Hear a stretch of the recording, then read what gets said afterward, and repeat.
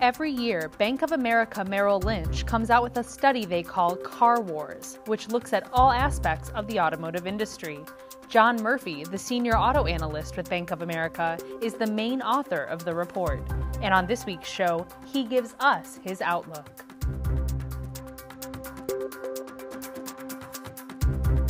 Underwriting for the production of Autoline this week has been provided by RSM.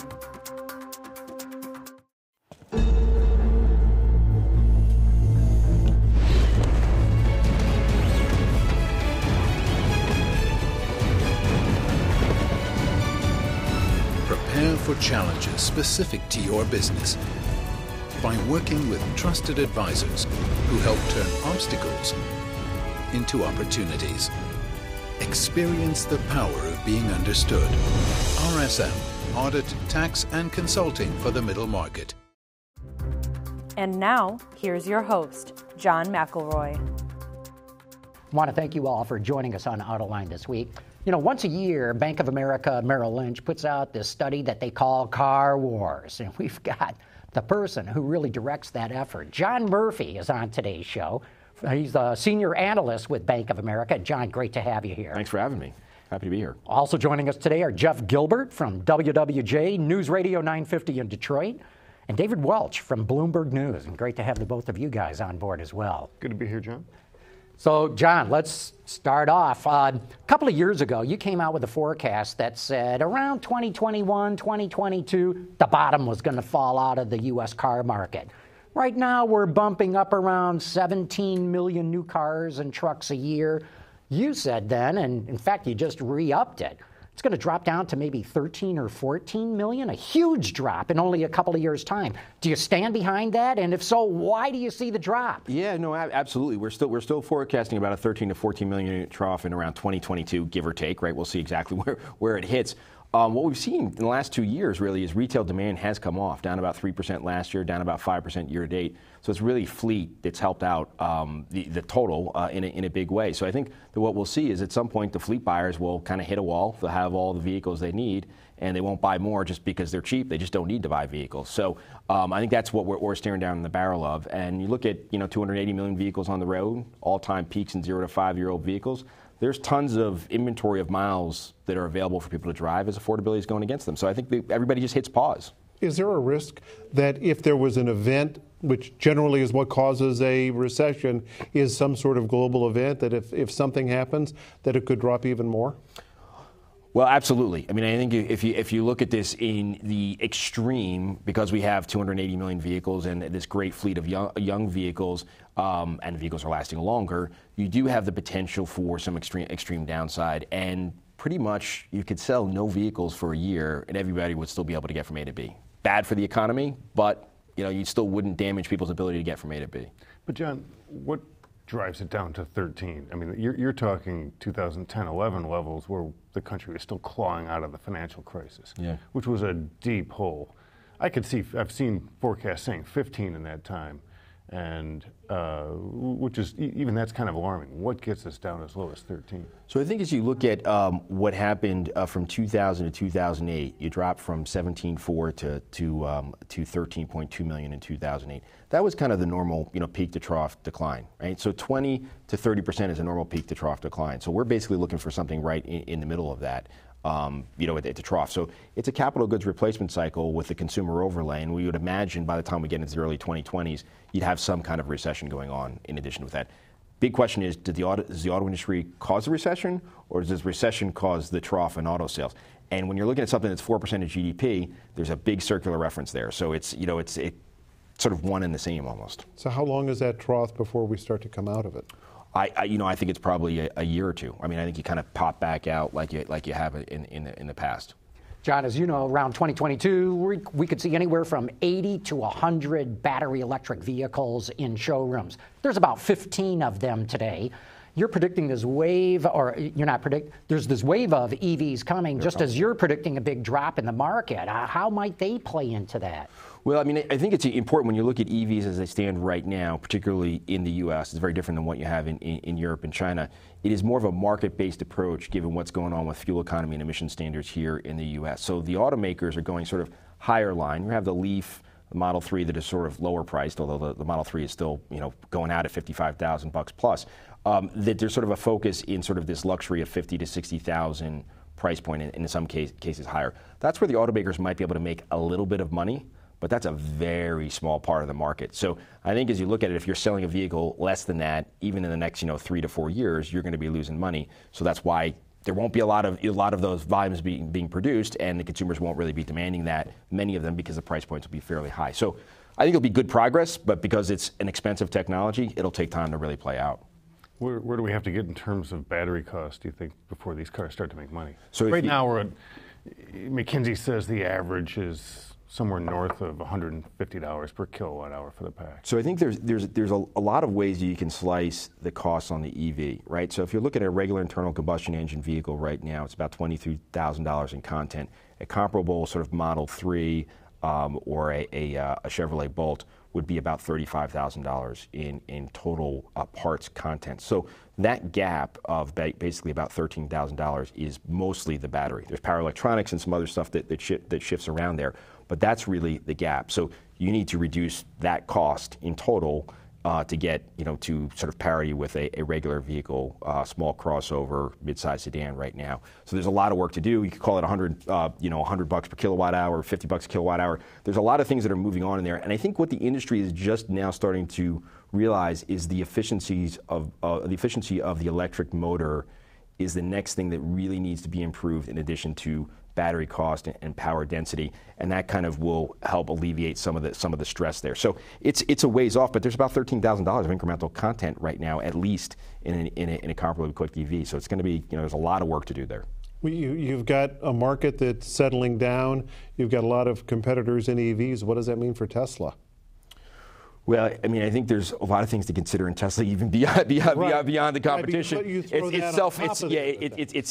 self-funding, the competition coming in, and some of their inability to execute is leaving the window and the door open for these competitors to come in, as Elon would say, very slowly, but they're actually coming in, and they're coming in at high price points for the similar luxury buyers that are buying Teslas right now. So yes, I mean, I think that's going to be a real challenge for Tesla, particularly as we get over the next 2 to 5 years. A lot of this product is coming out. A lot of it's coming from the German Lux manufacturers, and those will be real competitive with Teslas. Is the Tesla brand strong enough to withstand that challenge? I think we're going to see. I think the one big thing that you've got to admit that Elon's done is he's created a great following around that brand. And if you were to think about the two things that have a lot of value in that company intrinsically, it's the brand and the land in Fremont, right? I mean, those are two things that intrinsically have a lot of value. But so do the cars. I mean, Tesla's been able to do things technically that nobody else has been able to match. Not even right now. Not even Audi or BMW or Mercedes have caught up. Over-the-air updates is just one example, but there's a lot of technology in their car that the best of the other premium or luxury makers haven't caught up to Tesla on. Well, I mean, if you white sheet a vehicle and start with the battery being the foundation of the structure between between the floor plan, you do have a lot of advantages, and you have a lot more flexibility than folks that are working with existing architectures. I think what we'll see with the next generations of EVs coming out of the other traditional manufacturers, they'll head in that direction. They'll work on over-the-air updates. But there's a lot of risk in some of this new technology. And some of the things that are happening with Tesla vehicles are being forgiven and kind of pushed to the side that you can't necessarily have happen with regular vehicles, particularly with over-the-air updates. The security risk of that on a 100,000 or 500,000 or 1 million or 8 million vehicles like you'd see at a GM is a lot of risk to take. You're leaving a door wide open on security. Well, and the conventional car companies really aren't equipped to lock it down right now. It's not that they can't, but they get some of these systems, these computing systems, from suppliers internally. You're talking 3 or 4 different computers and software systems that can talk to each other, but that's, from what I'm told, several different gates where there are cybersecurity risk. Tesla does it in-house. It's one of the reasons they can lock it down. Rivian is going to do it in-house. That's how they can lock it down. Yep. That's why the newer companies can do this. I also have a David's tinfoil hat theory on this, which is that when I go to the dealer, because the check engine light is on, they do this diagnostic in there, and in 5 minutes they come out and say, yeah, give me $115. They didn't do it really anything except maybe reflash it, and I go home and it's fine. That's quick and easy service money for those guys. And if you can do that over the air, that cuts money from them. And the automakers have already crushed the margin on selling a new car for these guys. They're making all their money on parts and service. You start to take that away with over-the-air updates, that relationship gets even more tense. Does get tough. Hey, let's talk about all these mergers and acquisitions going on. We just saw fairly recently Fiat Chrysler tried to make a run of partnering with Renault. That collapsed. Maybe they're going to make another run, try to make it happen again. Where do you see this going, John? And what I wonder, too, is does Fiat Chrysler really have to find a partner? If you line them up with Honda, for example, they're kind of similar in size, revenue, and profitability. I mean, there's some variation, but no one's talking about Honda needing a partner. Everybody says FCA has to have one. Well, I mean, I think we've all been looking at the industry for a long time, and economies of scale is sort of what's we all bleed and focus on. So any combination of a couple million units or another couple million units theoretically should drive real cost savings and synergies. The problem is when those are doubling down on a market that is not profitable pretty much for anybody in the mass market, being Europe, the combination seems a little suspect. I also think there is a very significant issue that could arise and doesn't get a lot of airtime with Fiat Chrysler becoming less and less of a U.S. company, Italian-French company, and kind of a funny stat is you could fit 21,000 croissants in the back of a Ram pickup truck, and I'm sure GM and Ford might use that in their ad campaigns, about sort of the truck wars. So I do think there was a lot of risk in that deal that doesn't necessarily kind of make a lot of sense to us. But over time, I mean, they need to get a luxury brand that works really well. Alfa and Maserati are very so-so, and they haven't really been able to get them over the hump. So anybody that has a good luxury brand or a good Asia Pac presence might be a good fit for Fiat Chrysler. But for right now, I think the Renault deal we'll see where this ultimately lands, but not necessarily a well-cooked deal. Is the Ford-Volkswagen pattern maybe better for them to team up with somebody on certain projects as opposed to a full merger?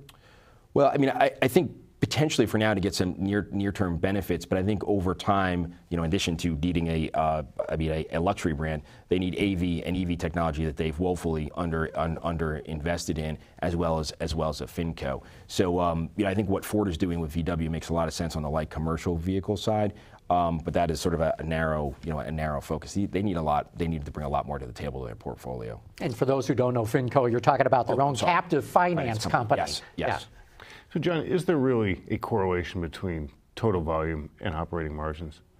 I ran the numbers a few years ago, and there kind of wasn't a great correlation. So the correlation is highest in truck, body-on-frame truck volume and luxury volume. That's really where everybody's making their money right now. So total volume is a little bit of a misnomer, but there are economies of scale in certain technology that having large volume will help with over time, particularly as we look at a whole new powertrain development as well as a whole new driving system around autonomous. So I do think some of the scale will make sense and will be necessary over the long run. But really, it's trucks and luxury that people should be focused on. So that's my question. What's related to John's is, or maybe if Jeff will ask the question, do players like Honda and Fiat Chrysler really need partners if really what they need is scale in the new technologies? Because look, I'd rather have Fiat Chrysler's limited scale with the Ram pickup business and the Jeep business than a lot of other players who are concentrated in Europe, concentrated in certain Asian markets that just aren't that high margin. So I think if you could limit and close down the European business for Fiat Chrysler, you actually have a wonderful business here in North America that might be a good standalone business. So I mean that could be a good long-term solution. I'm not sure the Italian government will ever really agree to something like that, or the Works Council. So that'll be a tough thing to execute on. But a Honda has got a lot going for it. I mean, they're kind of somewhat in the truck business with crossovers. The CR-V, along with the RAV4, I think it was in the late '90s, they created the crossover segment. So they've done pretty well there. But Honda is subscale, and I think that as you look at sort of the investments that they're making going forward, they're done in a lot of cases with partnership with GM, right? I mean, the investment in Cruise. And their partnership around fuel cells. Some of their future looking technology really is teaming up with some of the biggest players in the industry and leveraging that scale of the combined entities, which may come back to sort of the VW Ford type of partnerships as the way that things will go. Yeah, to shift a little bit, part of your Car Wars presentation takes a look at product cadence, things like that. Who has the lead going forward the next couple of years? Who are we to watch who has some products in the chute ready to go that is going to make them successful? So if you look at the next 4 years, Honda is definitely leading the charge, right? They've got by far the best replacement rate, well above the industry average, the high end. GM is at the low end, but they've just launched their pickups and their SUVs and had 2 years of great crossover, so they're kind of in a little bit of a lull, but they'll pick back up sort of maybe even 1 year out in the study. But I also think one of the really interesting standouts in the very short term, and this year and next year, is Ford. And I think a lot of the issues that they've had and questions about the direction the company is going in may be put by the wayside or put to the side as you look at the launch of the Ranger just coming in, just starting really at the end of last year, beginning of this year. You've got the Explorer later this year. You have the Lincoln corollary to that, and then you have the Escape as well, and the Lincoln corollary to that. Next year you've got the Bronco and the F-150. That Bronco and that Ranger are going to be potentially a couple $1 billion profit swing for Ford, right? It might be $2 billion plus. It's a big deal for them to get into that small or sort of mid-sized pickup market and have a real Wrangler fighter out there, and that's I think that's going to really serve them well. Let's talk tariffs. Boy, have they been in the news. Who knows what's going to absolutely happen, but how do you figure this into your forecasting? Because I'm sure you've got multiple scenarios. I'll have to check my watch and my Twitter feed because I think it just changed in the last 5 minutes, John. It changes by the minute. As we factor this in, the end game, I think, is really for autos is Section 232. And the fact that autos have been deemed a matter of national security gives the president and the administration a lot of leverage. And I think when we get the answers, remember we have a deadline sometime in mid-November on this for, the bilateral negotiations are going on right now, but a deadline in mid-November as to how this will all be decided, whether we'll get 25% tariffs on all autos and auto parts imported to the U.S. or if they'll be country by country. But I think the end game really is to block a big dump from China on a couple of million units because the U.S. can't afford to have another couple million units capacity dedicated to it or dumped into the market, as well as getting some kind of deal with Europe, and that's sort of outside my pay grade on ag versus autos.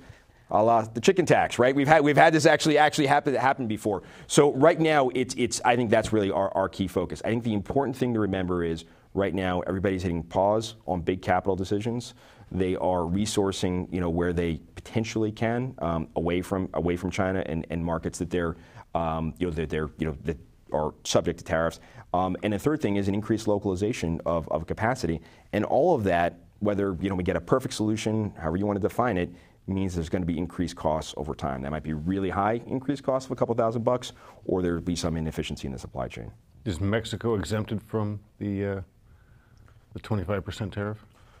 Does the USMCA? It depends, once again, on the minute. But the USMCA, as it's structured, as we know it right now, has side letters for Canada and Mexico. So the USMCA, if put into place, would exempt Canada and Mexico as it stands right now from out of the 232. So you want to set some odds here? It's bookie John Murphy. What are the odds on us getting 25% at Bank of America, I'm not allowed to comment on betting terms. But from a stock and probability perspective, I do think there's very significant risk that China will be subject to large tariffs. Right now, it's not that big. I mean, it's small potatoes in the grand scheme of imports. About $10 billion of total imports, about 60,000 vehicles. Big numbers, but in the grand scheme of the auto industry, those are small numbers. So that's not that tricky. I think what is going to get a little bit tricky is the discussion between Europe and the U.S. on ag for autos, and that could result in 25% tariffs on all vehicles, and we'll see a greater localization in the U.S. Those are the two hot spots. The German companies have to bring production here, yep. Because with China, there really aren't many vehicles coming. Very few vehicles coming from China to the U.S. Right now. About 60,000. Yes. Right now, but there's plans to bring in a lot if there's no tariffs. And the very significant risk is you've got a very large market that is slowing down and is going to have a lot of excess capacity. We all know their vehicles aren't necessarily ready for prime time in the U.S. just yet, but in the next 5 to 10 years they might be. So that excess capacity may be looking for a home, and we don't want the U.S. to be the home for that because that'll just destroy the industry here. What happens if USMCA doesn't pass? Because it's an election year next year, and it's going to be hotly debated. So we could revert back to NAFTA. We could revert to nothing. We could revert, and then everything could be torn up. We could revert back to MFN, which would be, a couple percent, tariffs. Or there might be, a whole new acronym that comes up. it's would be way up in the air. I think the odds are that you're going to see USMCA negotiated and settled sometime, in the next, probably by the end of the year. And you're talking about the China tariffs, the others, possibly leading to more localization. Isn't that what the administration wants? You aren't kidding. That's exactly what they want. You have 2.5 million units of net imports to the North American market. When you look at that, that equates to about 10 assembly facilities, which would be 35,000 jobs off the jump from those plants. 10 to 1 multiplier would be about 350,000 jobs directly from that. There would be even greater multiplier around that. Then if you think about parts, about 60% of parts are imported, right? So it would be something of that magnitude, if not greater. So you could be looking at 1 million jobs structurally brought back to the U.S. That's a big, big deal. And if things cost a lot more for a while, some people think that's an okay outcome to get those jobs structurally back here. It's a question of whether you would really create that many jobs, though, and that's really where this gets a little bit fuzzy, and the damage would definitely be done to the economy. Speaking of jobs and negotiations, there's a union contract that comes up this year. Well, what's your outlook? What do you think the industry needs from the union? What do you think the union's going to ask for? Well, I mean, there's been great collaboration for the last few contracts. The UAW and the companies have really, worked hard together to create a healthy and profitable industry. So I think when we go through this next round of negotiations, the union is going to recognize that they have been real team players and are going to need higher job security, however that plays out for their entry level workers, as well as potentially wage and benefit inflation. I think those are probably the two big things, but the biggest is jobs. And when you think about USMCA, that whole idea of having higher U.S. or North America content in parts and labor is really, I think, something that the union will try to lean on in this contract and lean on in D.C. to really push. So I'm not sure exactly how that would play out in the contract, but I think that whole idea of getting more labor for the industry here in the U.S. is something they'll be on page with, too. Do you think the UAW understands GM's reason for closing the plants that it closed? And instead of, they have to say publicly they want to keep these plants open, but do you think they understand why GM's closing them and instead will push behind the scenes for something in return? Or do you think it's going to be a drawn-out battle to try to keep those plants open? So I think over time that the solution that they're finding with the other company that they're selling a plant to, and I believe it's Workhorse, is a temporary solution. The folks at the UAW are incredibly sophisticated in their understanding of how the industry works and the economics of the entire business. So I think over time they do understand why certain costs and jobs need to be cut, but hopefully we'll look for reallocation someplace else. And I think that's what they're really going to push for behind the scenes. I do think there'll be a significant push. But the part they're angry about, particularly in the case of GM, is you have a Blazer being made in Mexico. Now, we know the volume there isn't enough to keep Lordstown open, but they have a bunch of factories in the U.S. that are underutilized right now. The UAW, I don't think, is going to stand for any more cuts.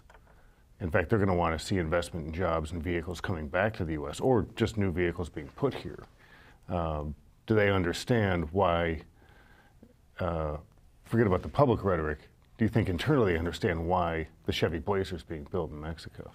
I think given the hourly labor cost versus the cost of the vehicle and the segment that it's in, you have to understand where it needs to be made to be profitable so the company can survive for the long run.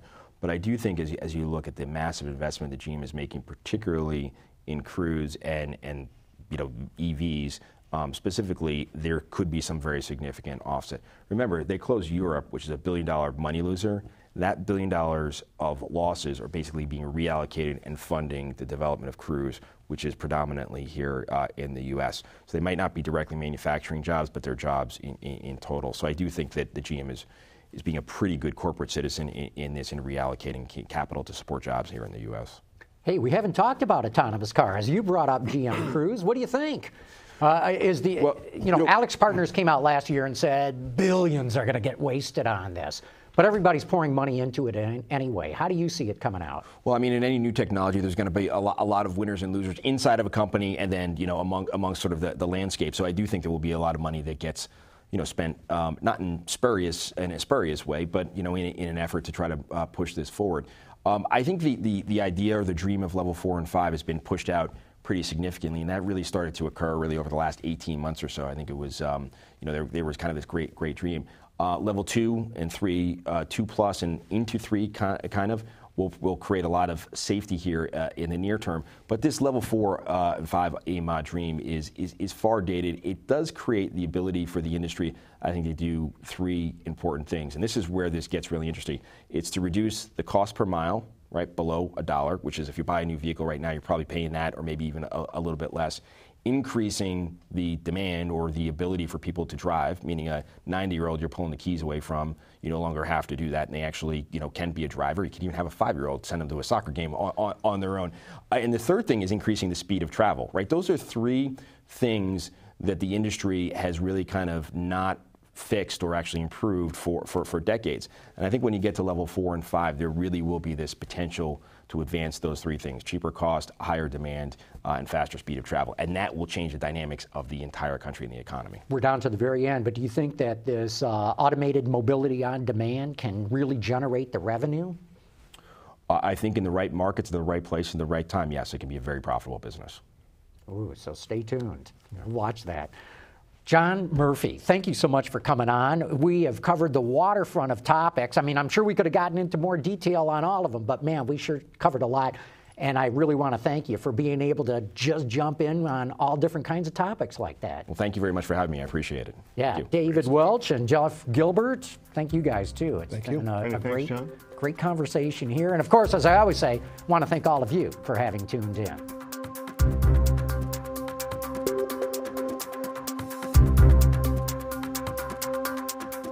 Underwriting for the production of Autoline this week has been provided by RSM.